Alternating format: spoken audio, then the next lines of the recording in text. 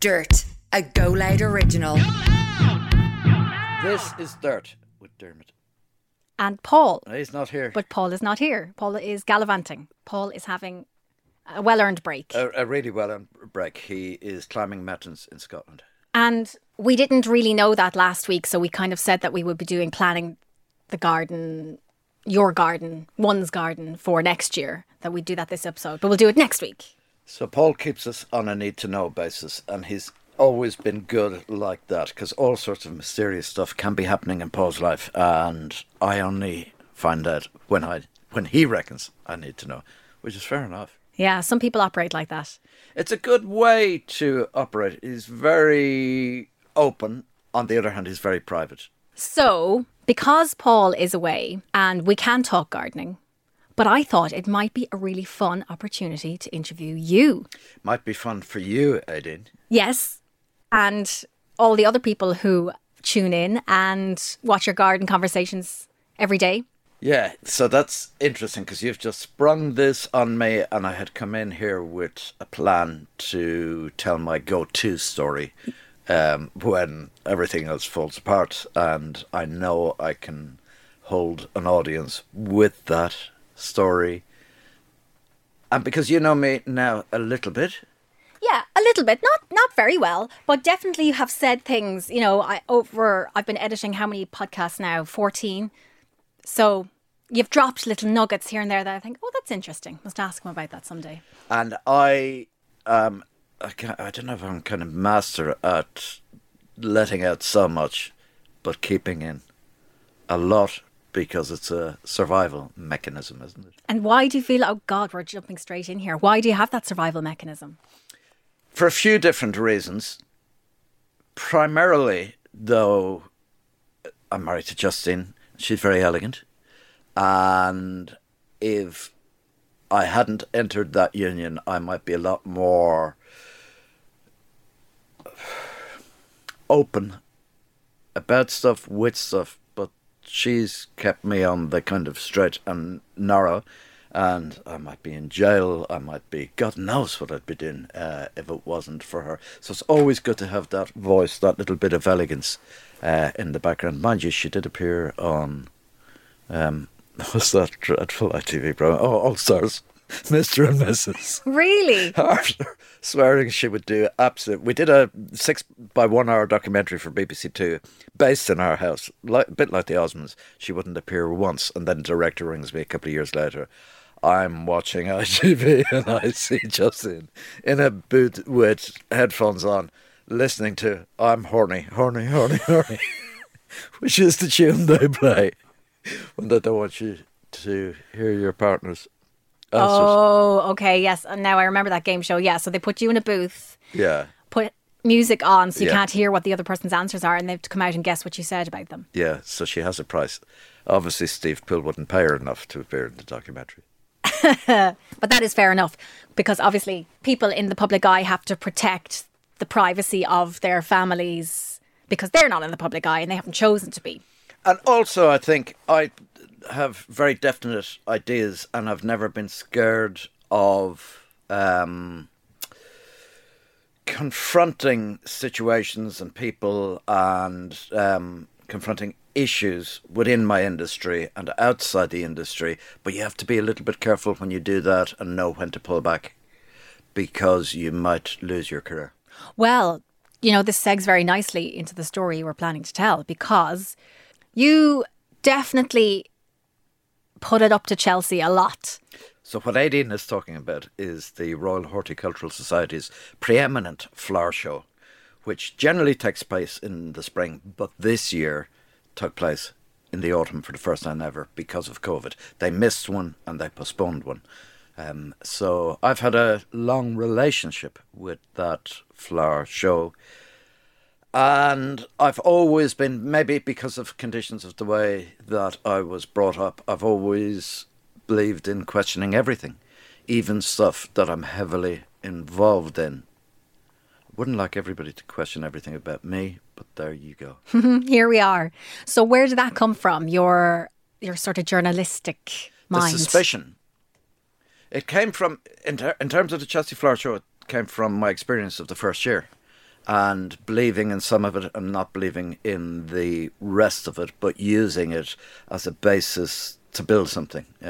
So using the show for my aims, but never been scared to speak out about what I felt wasn't right, or how things might improve or be a little bit different.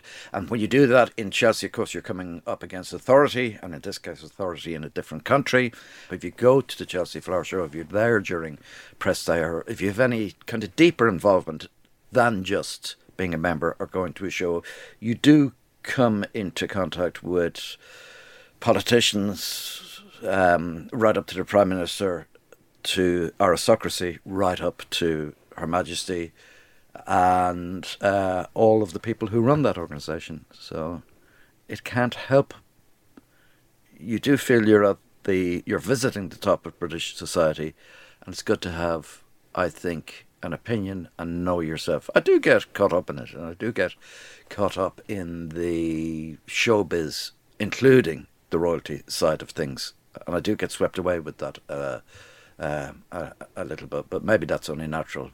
But, it's left me with certain thoughts and feelings after being involved for 20 odd years. Does this tie in with the story you were going to tell?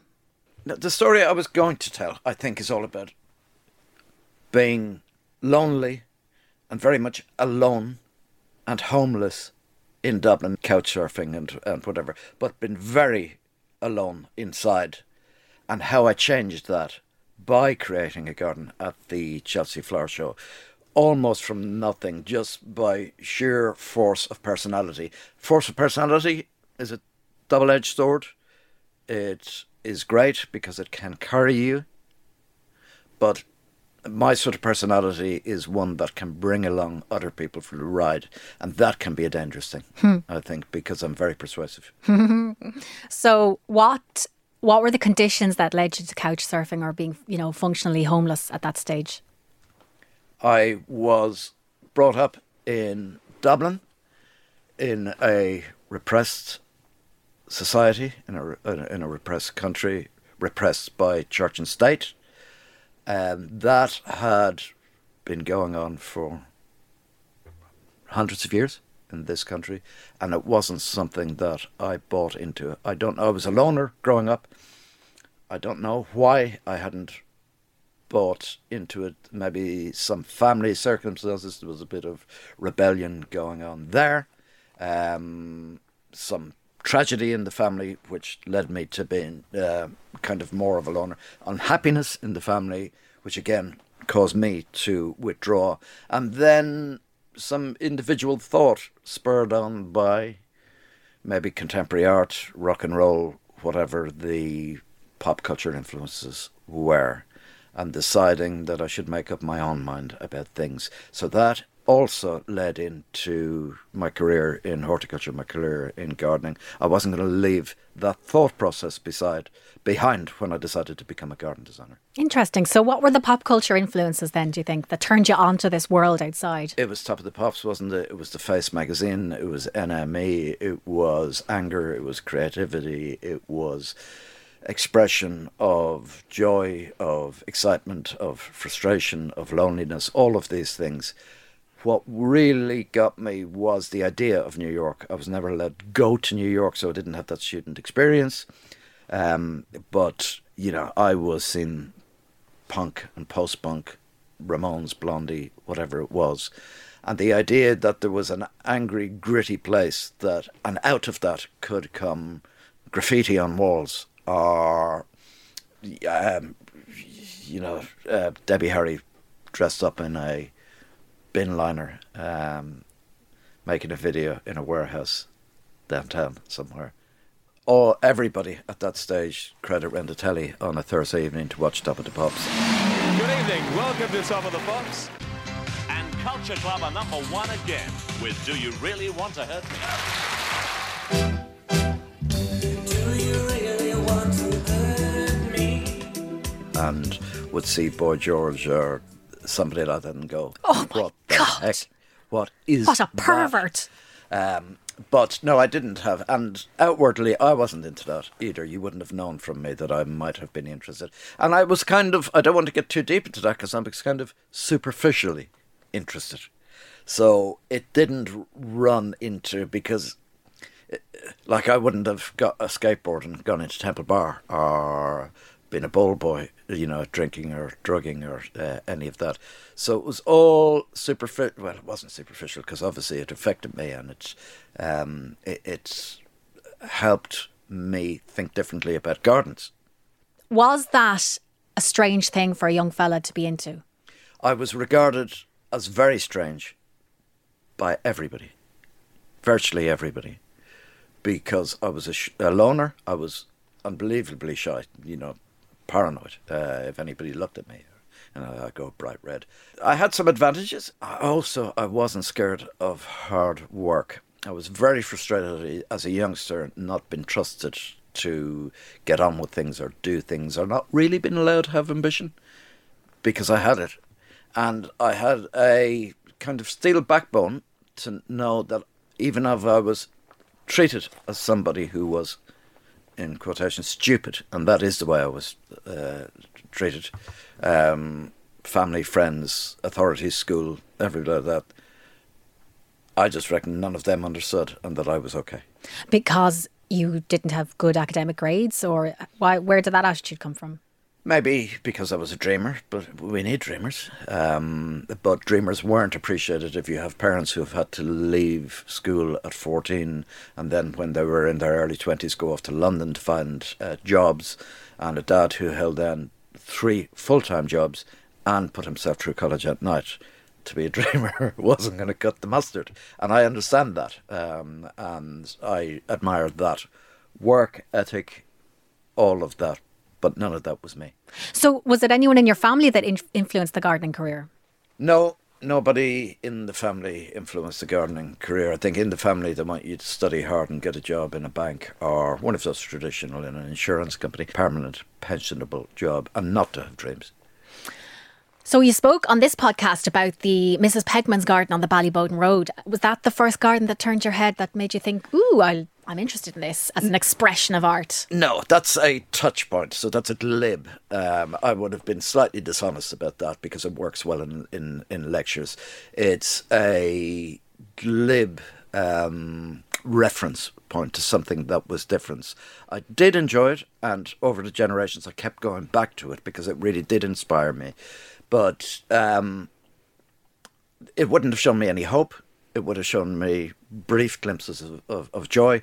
And then when I was more into the intellectual side of garden style and garden trends, I certainly would have read something else into it and found something else into it in latter years. But no, growing up, I was fascinated by where I lived, by suburbia, by Pebbledash, by how people lived, by the village that I lived in, by the fact that there was an old castle there. Fascinated, not particularly an enjoyable fascination, just really interested in my built and planted environment as I walked to school every day.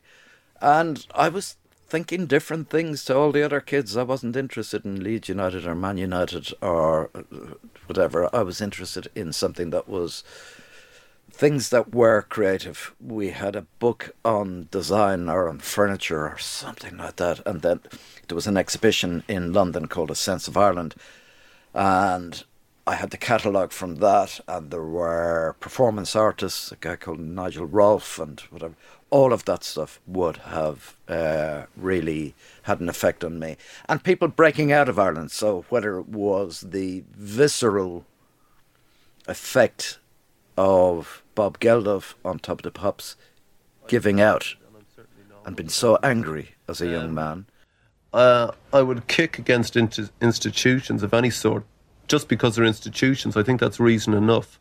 Once an idea becomes institutionalised, it's dead because it becomes moribund. And it doesn't matter what institution, even if it's like supposedly a hip line of thought or something like that, I'll just purposely kick it. It's in my nature to kick against that. And laterally, Sinead, or not laterally, but after that, subsequently, Sinead Sinead O'Connor. Sinead O'Connor. All of that pop culture seemed to be honest to me. So London had its version of that with the Pistols, and the Clash. New York with the Ramones, and kind of Blondie, who didn't really fit into the were more arty-farty than the visceral anger. But to see Geldof on top, with Gay Byrne on the Late Late Show, speaking about his experience, had a huge effect on me. And then you two coming along and deciding to, making peace with all that from home and doing it from home had a huge effect on me. And I decided to take those inspirations as my inspiration. There was a way you could, in your own chosen art or creative form, go and do it. But it's quite remarkable that you would put that together with gardening. That's not... It shouldn't be. No, but in the cultural context of the time, it's very interesting that you took those influences and then your creative expression was gardening. Like, when did those two dovetail? If you're really fascinated by pop culture, if you're really into that, whatever element, if you see rap for the first time, again on top of the pops, it's a different form of expression, isn't it? It's, if you see people dressing differently, you mightn't want to do it yourself, but you wonder about the process. You don't wonder too much into it, and you think it's horrendous, the same as everybody else, the same as your mother initially, and then you look into it a little bit more, and you confront your own prejudice about any of these things. Many people don't, though, Dermot. They don't confront the prejudice or examine why they feel that way about something. Well, I loved outdoors. I love plants. I love gardening. We were all packed into the car at the weekends or for our holidays and brought around Ireland and Britain and and we were shown the natural world. We had a park very near us, and I couldn't see any reason for the separation of the two. No reason whatsoever. Indeed, I thought, and maybe still think, that gardening and garden design was more creative than any of these other disciplines. And therefore, I was confused as to why it should be divorced from those other disciplines, why influence wasn't allowed to be taken. And I would still feel that way. And it is a little bit of a lonely, I've gone on about this and nobody really understands what I'm on about, because maybe I don't explain it very well. Unless you're producing something that's true to you, how you feel, unless you can chart your influence, and through that have original thought and recognise original thought in a discipline, what's the point? So I wade through all the rest. I act as a, Dave Fanning is always, he giggles at this, celebrity gardener, because he knows it's the phrase that bugs me more than any, except when Dave says it. But you sit in TV studios, you go to TV3, you do the Late Late Show, you do all these things, and Ireland's Best and this, that. It's so not me. So I act my way through a lot of life, and then there's this other thing, and it's this other thing that occasionally gets out and allows me to express myself. And even if nobody else understands it, I get to do it. So I have a plan for something that I want to do in the future. The only place to do it will be the Chelsea Flower Show. And for years, that will fuel me, the desire to create this thing and to say something through this exhibit. It will have nothing to do with any other exhibit that's there, because I look at gardens and displays in the marquee and outside. It's just not me. I knew the first year I went, it's just not me. But I also knew that this was the place that I could say what I wanted to say. When I got a chance to say it, I wasn't very good at saying it, and I didn't have much to say because I was young and didn't have the experience, or didn't really believe in myself. But now I'm in a different place. It's just as hard now to say anything new through your exhibits, through your gardens, but it should be hard, because maybe art or creativity is born out of that. Struggle is such a, when I drive a nice car, when I live in a lovely house, when I have a lovely family, when all the flowers in my garden are very pretty, it's very hard to say struggle. But I know what my needs and my desires in that respect are. So when you try to articulate struggle then, when you talk about that you have this nice life now, how do you do it? Well, again, I'd be guarded about my life because... But if you want to articulate struggle and kind of demonstrate that to people, is it your struggle or are you choosing somebody out there and go, that is a story I can tell in a garden? I think if I have a design that I really want to get out there, and there's very few, there are some that are pretty and just interesting. There are some that are fun, like flying gardens. Who cares? But it does challenge things a little bit. And then there are some that are really visceral to me. Is that like political injustice, or...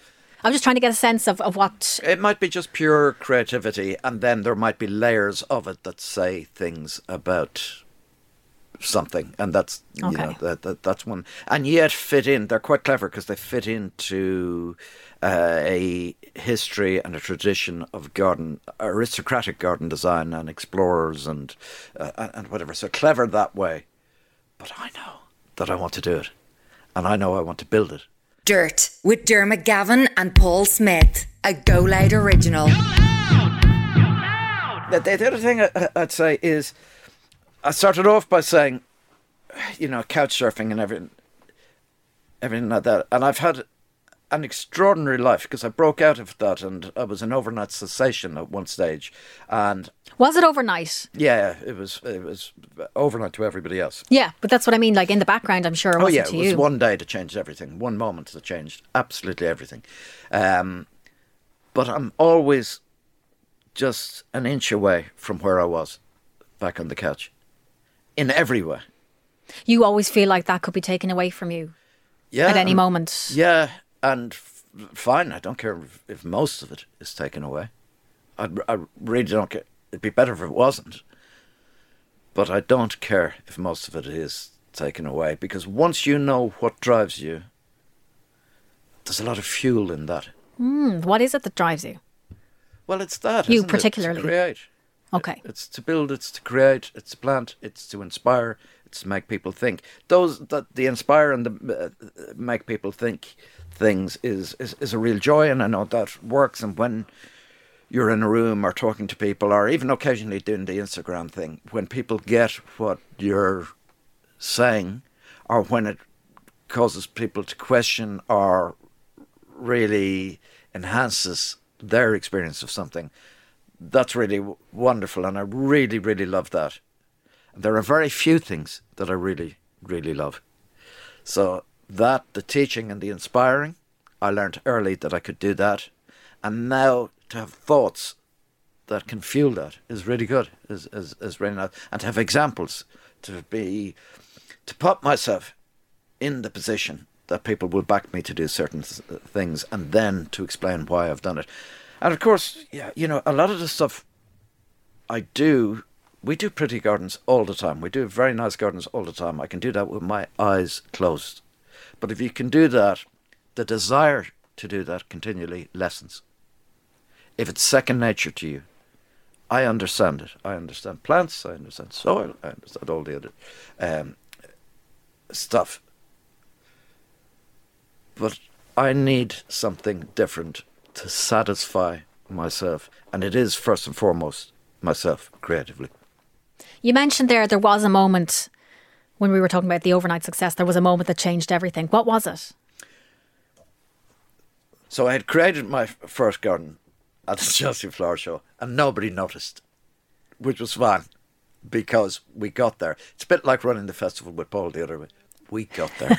It was done. It was successful. We got there, we cleaned up, we came home, and we sat in the pub again and said, did we really do that? And when I sat in the pub, there were two girls there in the pub listening to this story, Anita Natara and Ursula Courtney. And Ursula said to me, we were telling, myself and my mate were telling these two girls about the story of going over to this thing in London and, the centre of world gardening, and achieving, i.e. building the garden and all the pitfalls and everything we'd come up against, and against all the odds we had persevered and whatever. Ursula rang me What year is this, by the way, Dermot? 1995. Okay. Ursula rang me the following day and said, "Was that true?" I said, "What? You're sorry about going to London with that garden thing and doing it?" I said, "Yes." She said, "Was everything true?" Because that's a hell of a story. I said, "Yes." She said, "I didn't tell you last night. I'm a researcher for the Late Late Show." And she said, I have the premiere of Newfoundland booked for next Saturday night's show, but I think he's going to be a little bit boring. If I can talk to Gay and get him bumped off, would you come on and tell the story the way... I said, yeah. And so the following Saturday, I found myself driving around the city in my battered old van, listening to the premiere of Newfoundland, telling brilliant stories on the radio. So he got himself a radio gig, and he was a brilliant raconteur and whatever I'm feeling. And then that night, I'm in, Donnybrook, and the family and friends are in the audience, and I'm telling the story of us doing a garden at the Chelsea Flower Show, and it came to people's attention I came to people. I don't think they'd ever had a gardener on, and I got a bit of sponsorship to go back and do my second garden. So my first garden at Chelsea in 1995 had been what you'd expect from an Irish garden at Chelsea, based on a Yeats poem, a phrase, "to the waters and the wild," whimsy, soulful, pretty, green, ruined stone tower reflected in a pond and whatever. Didn't mean anything to me when I designed it, give them what they want, with the idea they might invite me back for a second year, and then I'd go all MTV and whatever. It did the job, got a little bit of notice, especially back home. I got some support to go back for a second year, and this was when I was going to change the world of garden design. And I based the garden around something I'd seen in the Pod nightclub, place of dance.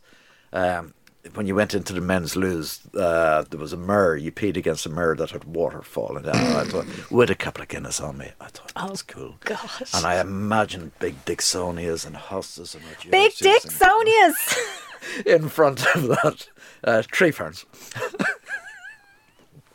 And then the Michael Jackson video. Do you remember he danced down the street, Billie Jean? Yes. And every time his foot touched the pavement, it illuminated. And I thought, right, these are contemporary influences. One from a Dublin nightclub, the other straight from Hollywood and pop culture. And that Thriller album, really, it made you want to move. And I combined those ideas into a garden that was kind of computerized, and we went off to London and created it. And remember, this was what I really wanted to do, and it just didn't work. And while I was building it, I knew it was a disaster, and it didn't work. And people were coming and looking at it for a moment as we were building it. And you could see that it was going nowhere, and that kind of I was going nowhere. So I was having my chance for the second time to make my dreams come true. I'd got there. I got the invite back. I was doing what I said to myself in my head I always wanted to do, and I couldn't hack it. And there was a great young lad, Vincent Barnes, helping me out. I was just arguing with him all the time. It was a bloody disaster. And the BBC were filming something on young gardeners at Chelsea this year, and they wanted to put me into that package, and it was a bit embarrassing because of the garden. Alan Titchmarsh came around to film the piece. I have to say, I don't really understand this garden, Dermot. What's it all about? I think it's a typical English country garden, is it not? I think it's a typical Irish country garden. Well, maybe. I think it's a garden with a bit of passion in it. It's the idea of using different materials, like these glass slabs as paving, which light up at night when you stand on them. We have a glass brick wall with stainless steel, which curves at the back, and we have climbing plants. Yeah. It reminds me a bit of a gents' loo. Well, it does really, doesn't it? Actually, the inspiration for it was from a nightclub in Dublin called The Pod. And they have water running down full-length mirrors when you go into the loo, so that's where that came from. And influences should come from everywhere. So really the best time to view this particular garden is at night? Yeah, well, during the day, it's I hope, very 1930s, very elegant, very restrained. And then at night, it's full of fashion with all these lights and all these weird shapes being thrown up. I love it at night. I better come back later. You better see it then. Yeah. And I hated it. It was awful. And I remember leaving Chelsea. This piece was to go out in Gardener's World on the Wednesday evening. And I remember leaving Chelsea on the night that it was finished and the medals were to be awarded the following day, thinking, it's embarrassing. I've come over from Dublin and I've embarrassed myself. And there was no lower feeling. And I rang Vincent, who was at the garden on the way in from a coin box, say, what medal did we get? And we got no medal. So everything was confirmed. And it's impossible not to get a medal. He said there was a letter here from, they said they don't understand this exhibit and we're not up to standard and whatever. And that was humiliating. And then to film this thing that day with Alan and show Alan the gardener, who was never going to like this contemporary thing. But we gathered in a hotel room on the Wednesday night to watch this programme go out. And there was a bit of a thrill because I'd done the Late Late, but this was the UK on telly, on one of their main shows. And Alan comes along, he sees the garden. He obviously doesn't know what to make of it. I tell him it lights up like a nightclub. And a la Michael Jackson stepping on the paving stones, they will light up because of pressure pad. He says he'll come back and look at it later. He doesn't, but they film me in the garden as it grows dark. They show this video package, Alan in the garden, obviously not liking it. The show ends with Alan going into a very traditional English garden with a chamomile bed, an actual bed made of chamomile.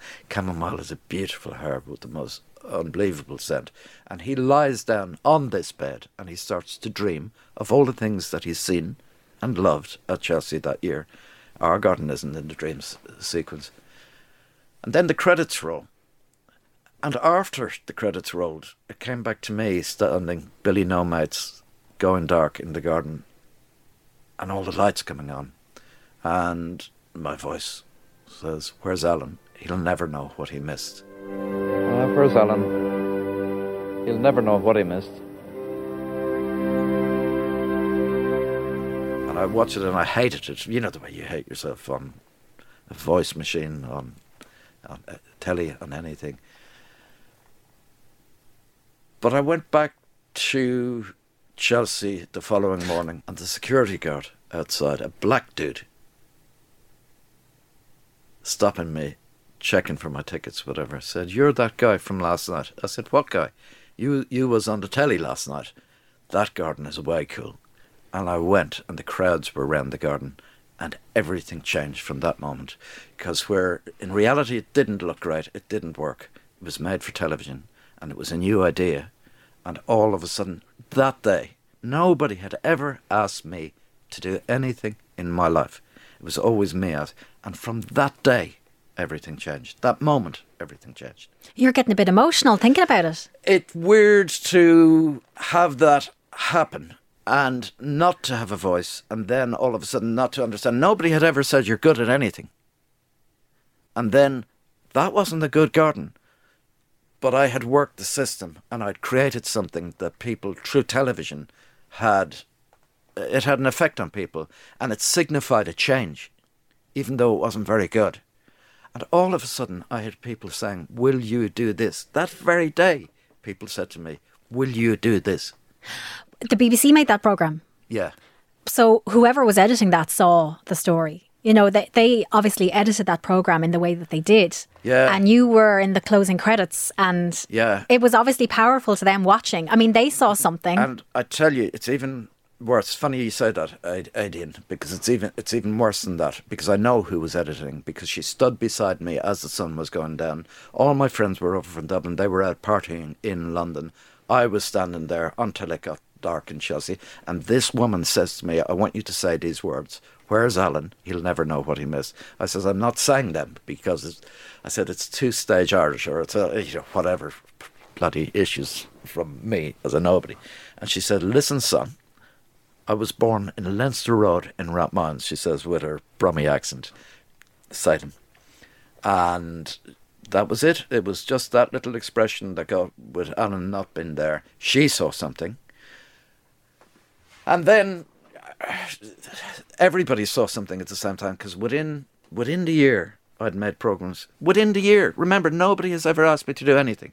Within the year I'd made programmes for BBC One, BBC Two, ITV, local ITVs, Channel 4, and I'd started, it was a year before Channel 5 started, and a year before I started making their first gardening series called Virgin Gardens. So all of a sudden it came like that, and after a year, a guy called Simon Shaw, rang me or emailed me or something like that and said, I don't know if most of my stuff wasn't out yet, I don't know if you're doing that, but I saw you on this show. And he was working with a producer called Daisy Goodwin, and they said, we do this show called Homefront, and would you like to do this, what you did at Chelsea, for real, with proper budgets and whatever. And I did that for 8 years with Kevin MacLeod initially.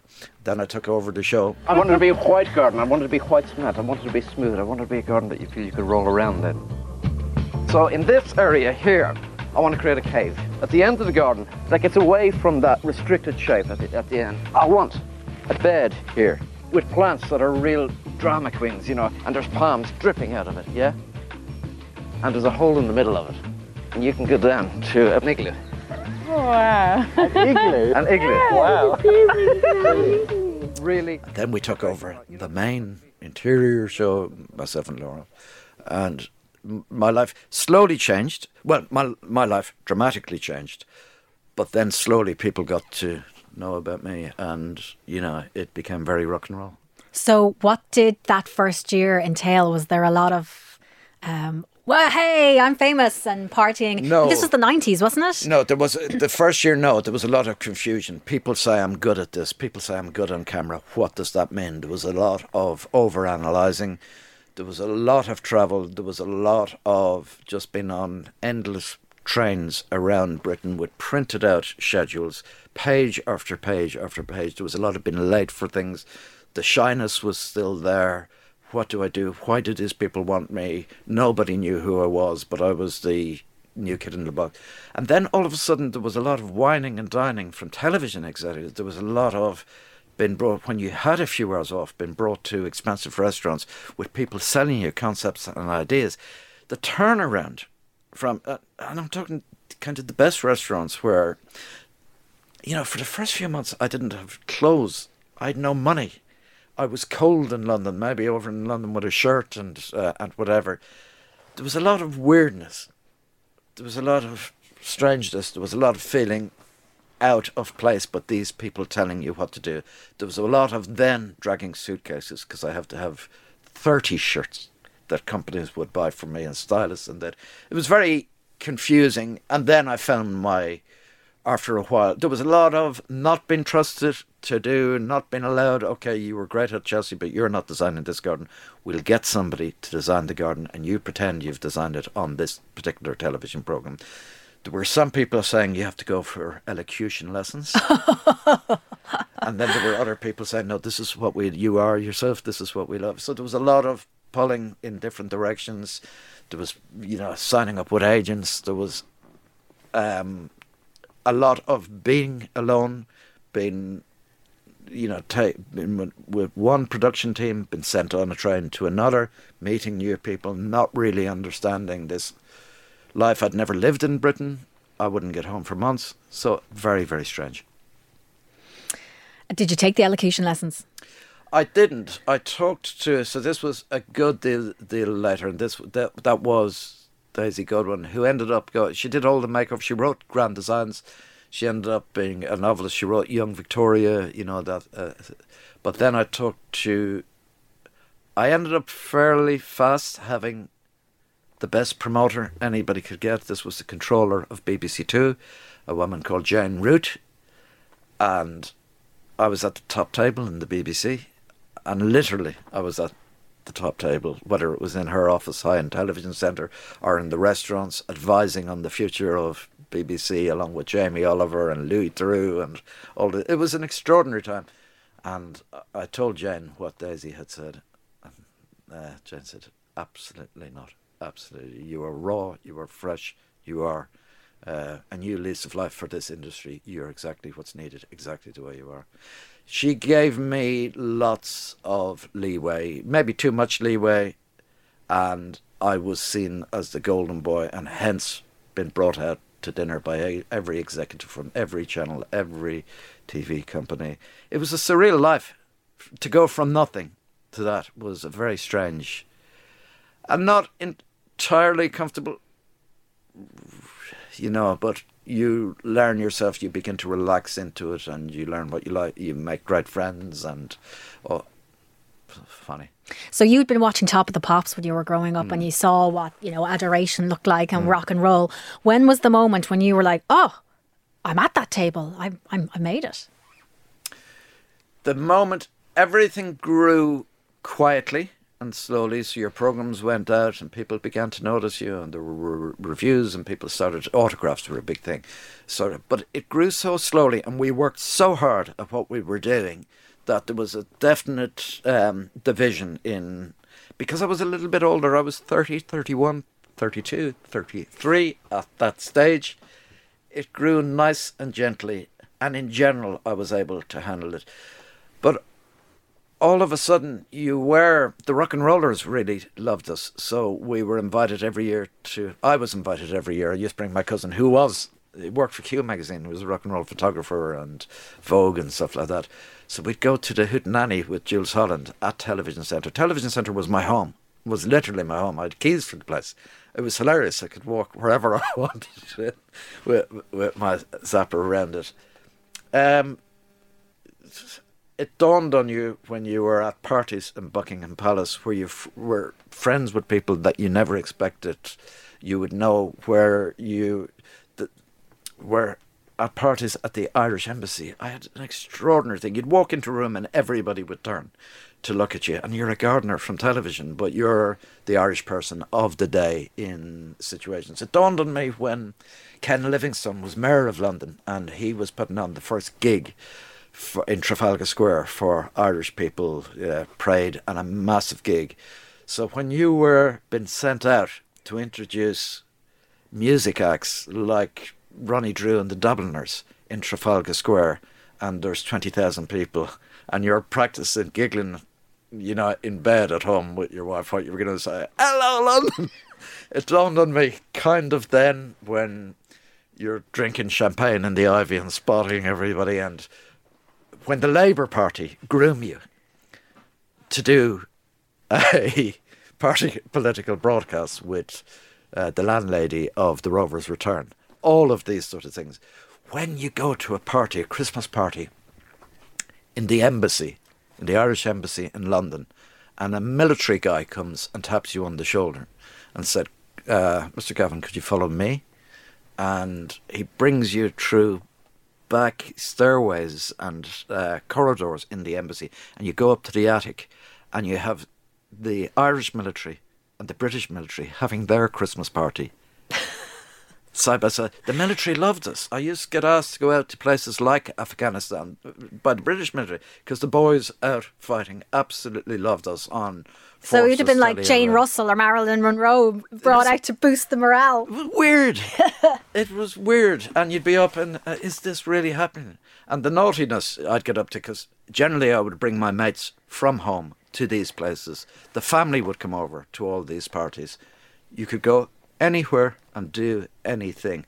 I remember arriving at Radio 1 with a bottle of champagne and a couple of glasses for, it wasn't Zoe Ball, who else does? Joe, what's her name? Joe Wiley. Joe Wiley. So I arrived in to her on a particularly heady time for me when I had loads of programmes on and whatever, and I was driving a convertible Jaguar through London, roof down, camera crew in the back, about to launch a book, going into Joe Wiley for her programme with a bottle of chilled champagne and 2 glasses. And she says, in all the time I've been doing things, no rocker has ever brought champagne. And we got merry on air and whatever. It was the big breakfast. It was presenting Top of the Pops. It was having every experience you ever imagined as a rock and roll gardener. Didn't really affect me. It didn't really, because I was that little bit older, but I enjoyed the fun of it. Well, the 90s was a massive cultural renaissance. It was a very exciting time to be doing what you were doing. Yeah, it was quite extraordinary because you got to meet everybody. You were talking about the Labour Party there. They were recruiting the Gallagher brothers and people to make them they wanted to associate. I was there all that time. They wanted to associate themselves by With proximity. Cool Britannia. Exactly. So now I wasn't in that group. I got to the verges of that group with Charlene Spiteri and one of the Freud girls, Bella Freud, the fashion designer. So I'd mix with some of them at certain events.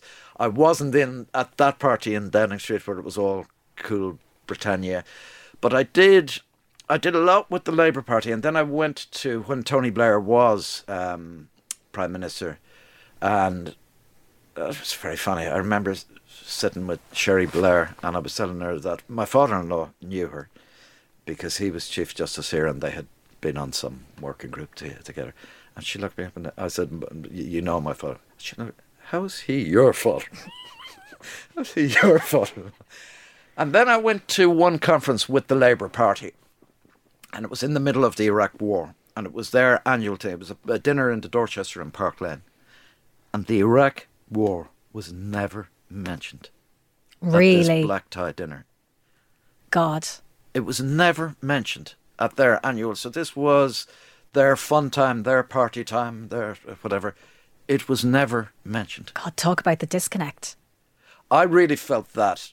I really felt that very strongly at that stage.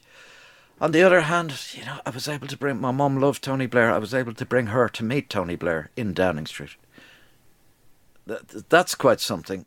So I played that game. I was able to bring the father-in-law to Admiralty Arch to meet Margaret Beckett, who was... I don't know if she wasn't the Home Secretary, but she was something like that. The fun stuff was mad. The movie star and the pop star stuff was mad. The aristocracy stuff was mad. But it was a phase. And I was going to ask you that. Was this the time of your life that you gave yourself over to it and gardening got lost a little bit at that point? No, gardening never got lost and work never got lost. I was very disciplined about that. I loved being given the opportunity. It did get a little bit mad, all right, and it was very high octane. And when you have successful programmes, the BBC just want more and more and more. And I've been worked to such an extent that we would plan my diary. I'd plan my diary with researchers. I might be doing 2 or 3 series at the same time.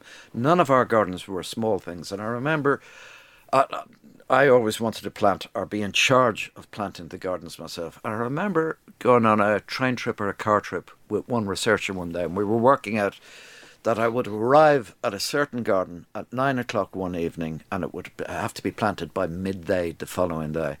And I said to her, tell me about cocaine. Should I take this? Would this help me through? Because I don't. And we had this discussion about me. She wasn't endorsing it in any way. It was my question, and I didn't. But that's how wild it got, because these were my hours to plant gardens. When I was working gardens, I didn't party. I didn't do any of that. When I was off, I partied. So why you were asking that? Because you were so burnt out, you needed to kind of get through it, or? Well, there weren't enough hours in the day to do what needed to be done. And it did come to a point, it came to a very infamous point for me and my circle, that it was before the days of Google Maps, and I was driving along and I was late and I was using the A to Z to try and find an address in London. And I couldn't find this, and I was an hour and a half late, and there were camera crews waiting for me, and maybe this happened quite a bit, but it came to burnout, and I just rang the agent, and I said, it's enough, I can't do it. I was in bits, and I had a friend who was building one of these gardens not way up north, about an hour and a half further north, I think in Derby or someplace, and the agent rang him. He came down to see me, and he said to me, do you want to go for a pint? And I, as I say, was very strict about not doing these sort of things. But that was the moment, and we went for a pint in a pub in Portobello Road, and we looked at each other and we said, what are we doing here? What are we doing here? And we went to the airport there and then from that pub and went to Dublin for another pint. I thought you were going to say, and that was it with me and drink. No, you went for another pint. Went for another pint, and the agent sent over his son, Nick, to join us that night to keep an eye. And I knew that was it. I was done. It was too much. The work output was too much. So it's a case then of manage. You know, it grew very gently, but at that stage I had to manage myself out of it and make decisions about what I wanted to do for the rest of my time. And when was this? Oh, I can't remember. So we'll say you went to Chelsea first in 95, but 96 was your breakthrough, and then this was maybe... So 2004, 2005, Okay. 2006 would have been the mad years. If I started, let's say, 96, 97, Homefront in the Garden, I did that for 10 years, so 96, so around 2004, 2005. But things had gone crazy. I mean, there was one stage where I was doing this 6-part documentary series for BBC Two on my life. I also was doing the coverage of the Chelsea Flower Show every day. And I had a new series coming out on BBC Two, so we had 3 programmes on BBC Two. I had 3 programmes in the top 10 ratings on BBC Two. It's just too much. And then I signed up for Strictly Come Dancing. Yes, what a gardening lesson you've had. Right, just there. How did it feel good? Fantastic. You enjoyed it, didn't you, Dermot? You were in there, right, okay, fine. Now then, Craig, start us off. Hi, Nicole, I think you're terrific. Dermot, you are clumsy. You blundered your way through that. You possess absolutely no natural rhythm whatsoever. Really, sorry about that. He's got his own rhythm, you see. Yes. His own rhythm. Yes. Okay, Ali, what do you think? Just too much. Well, you did have a very big, profound change in your life then, which would have naturally curbed everything anyway. Yeah. Then the little one was born. While I was doing Strictly, the little one was born. And, you know, London was great. I was born in London, but London isn't a great place, I would think, to bring up kids. So we made the decision to come back. We came back for a year, rented a house, but then went back to London for a year, and eventually we came home. And mind you, as soon as the baby was born, Eppie was born in December, and in January I get a phone call. Could I go back to make another series called Garden School for the BBC? So I left. Can you imagine what it's been left with a newborn? Even when the baby was born, I was in the middle of Strictly, and I said, I can't go to Justin gave birth 2 days ago. I cannot go to the final show. You have to be at the final show, and this is, where I said I just can't. I'm not leaving. We're Irish. We're alone, and plenty of friends and everything like that, but not family, not what you need. I'm not letting Justin go home to an empty house with the new baby and travelling to Blackpool. The final was in Blackpool those years. I'm just not doing it. And I said, we'll send a helicopter. We'll send you down in a helicopter, do the show, and we'll bring you back in a helicopter. Surreal. Wild. It was wild, but the helicopter couldn't take off on the way back. So me, Esther Ransom, and Craig Revel Hall, or one of the others, came back through the night. But that was, Justin had been expecting me hours earlier, alone. What do you do with a new baby? And I was like, and then as soon as I get back to Dublin, can you come over and present this new series? And I did, but at that stage it wasn't all it was cracked up to be. Yeah. And how did parenthood change you in that sense? And how did it change your gardening, which is a separate question, but... Well, parenthood changed me in that my priorities definitely changed, and I regarded parenthood as an amazing privilege, and I wasn't scared of the baby, and I wasn't scared of nappies. Very easy to say when you weren't around to change them. But occasionally I do remember taking the baby in the basket to garden school, maybe when we were in true filming, and putting her under a desk or whatever, or always a woman would grab her and coo over her or whatever, but she'd be in that Jaguar beside me on the front. I just did it, got on with it. But after a while, I decided, look, it was either parenthood and work, or parenthood and continue partying. So I decided to stop the partying and to value whenever I got the chance to be home. So I made the decision not to party anymore, to give up alcohol and to be present when I was around. That was quite challenging in Dublin because we're all socialising involved around drink, but I did it and I was delighted to do it. And gradually I reduced my reliance on television as kind of a way forward or a career, and wanted to kind of practice privately. If you're practicing privately, you don't do the more outrageous garden. And I not outrageous garden, but thought-provoking gardens or whatever. And I missed that. So things got gentler, I suppose. And I started gardening around the world then, doing gardens in Prague and in the south of France and in China and all of that. So life remained interesting, and then I'd pick and choose some television projects. And of course, we were entering the time of reality television, so you got the chance to do anything you wanted to do. And that really struck me because, remember, I had reached the age of 29 or 30, and nobody ever saying, would you like to? It was always me knocking on doors. And then somebody was saying, would you like to learn to ice skate, to dance? Would you like to go on Mastermind? Would you like to learn to cook? Would you like to do this or that? Would you like to challenge yourself and go to the North Pole? Would you like to do SAS? It's extraordinary opportunity to get. And if you do any of these things, you'll meet other interesting people. So after you made that conscious decision to kind of step away from doing loads of telly, because you still, you have your finger in a few pies, where are you now? Mentally about it all? Well, we've had this weird year and a half, haven't we, which stops everything and makes you think. I also have a 16-year-old now who makes me think about everything. Where am I now? I am enjoying being centred in Dublin. I'm enjoying dabbling in the other stuff, so I do quite a bit of work for Channel 5 in the UK. We've just made a makeover series for them. I'm enjoying the new media, the Instagram stuff.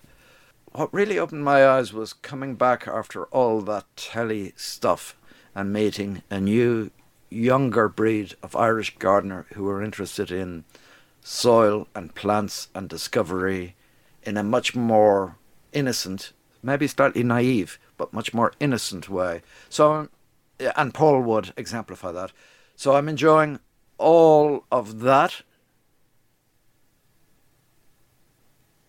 but more centred here, more centred on my own garden, but with the dreams of doing these big things still. So you work, even still. Yes. And I suppose maybe that comes back to what you mentioned earlier about you worrying about the rug being pulled from under you at any moment. No, it doesn't. It doesn't, because, if it is, it is. What it stems for, because most of the work I do is unpaid work. Most of the work I do will never be seen. The work is driven by the passion of creativity, by this need to create. And remember, I'm in some ways, the most amazing position now, because for the first 30 years of my life, I had to give an excuse for myself, for living, for being there, for existing. I had to explain myself. Now I have an introduction wherever I go, and there's opportunity that goes with that. Because if I look for a meeting, it'll probably happen. And therein lies the potential of starting balls rolling and thinking about ideas and starting up new stuff, or influencing, or saying to people, maybe we should think about this, that, or the other. That might be about the environment, it might be about design, it might be about inspiring.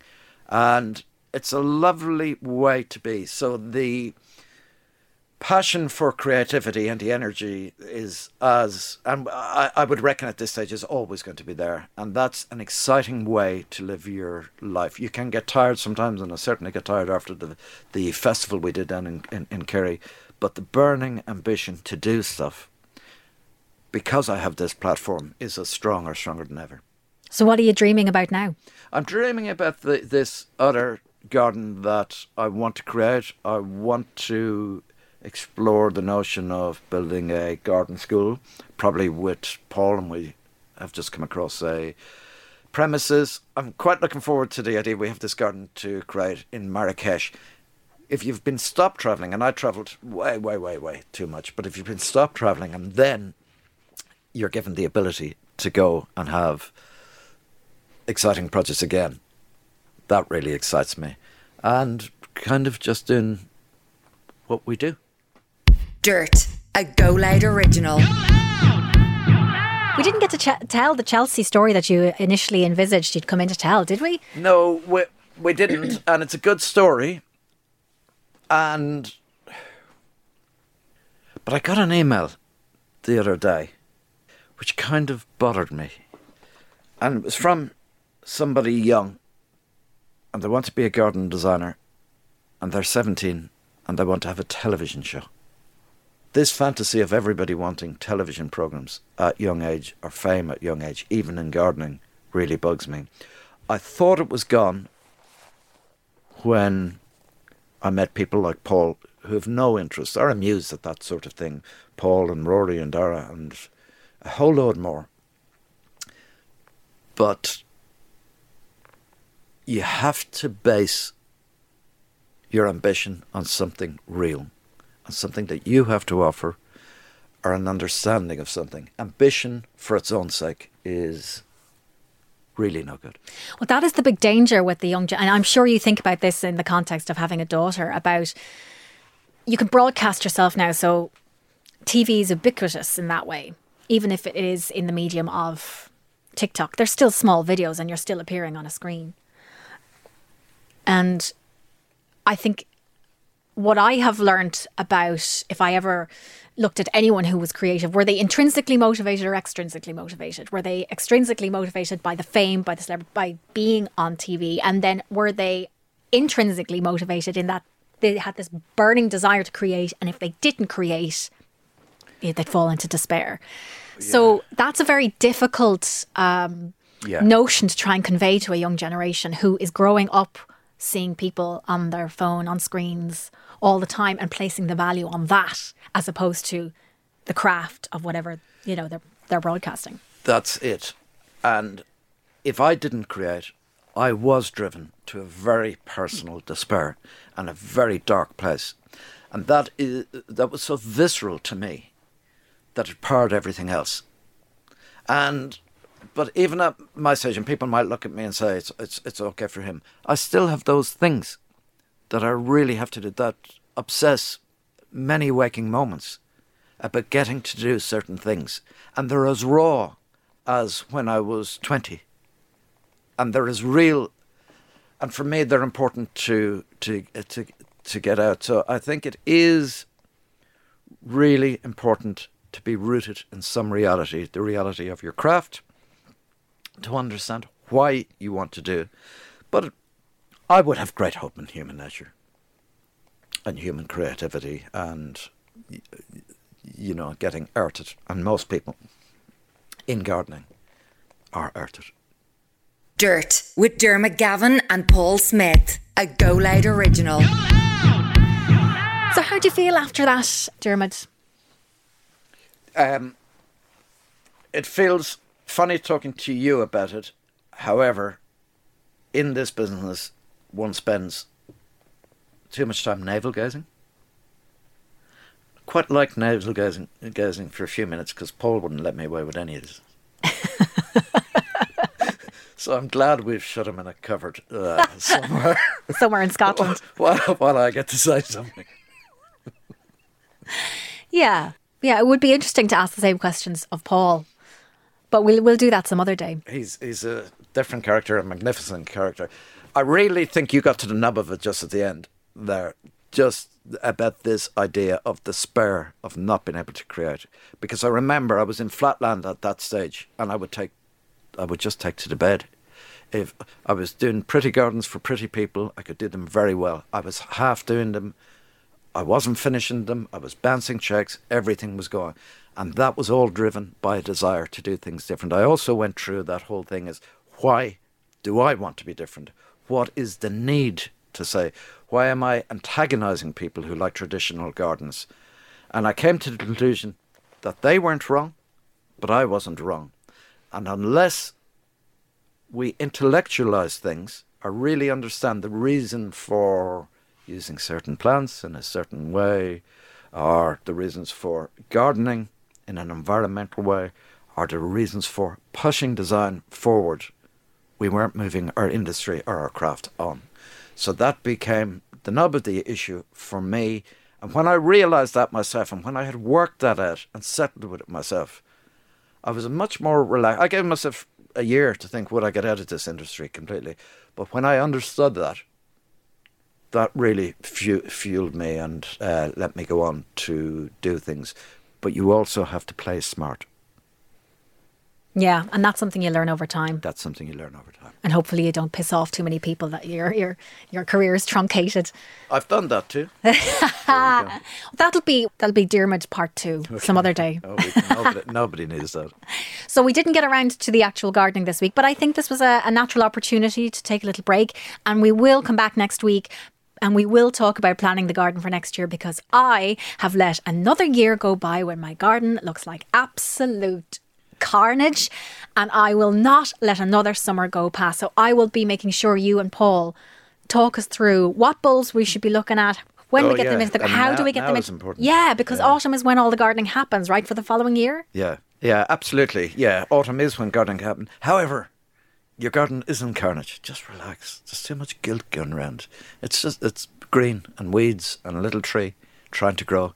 Don't worry about it. Just don't worry about it. Appreciate what you have, and we will help you step by step. Okay, so we'll definitely come back to that next week. So, do you want to do the line that Paul does? Dirt is a Go Loud original. It drops every Monday, wherever you get your podcasts. Dirt, a Go Loud original.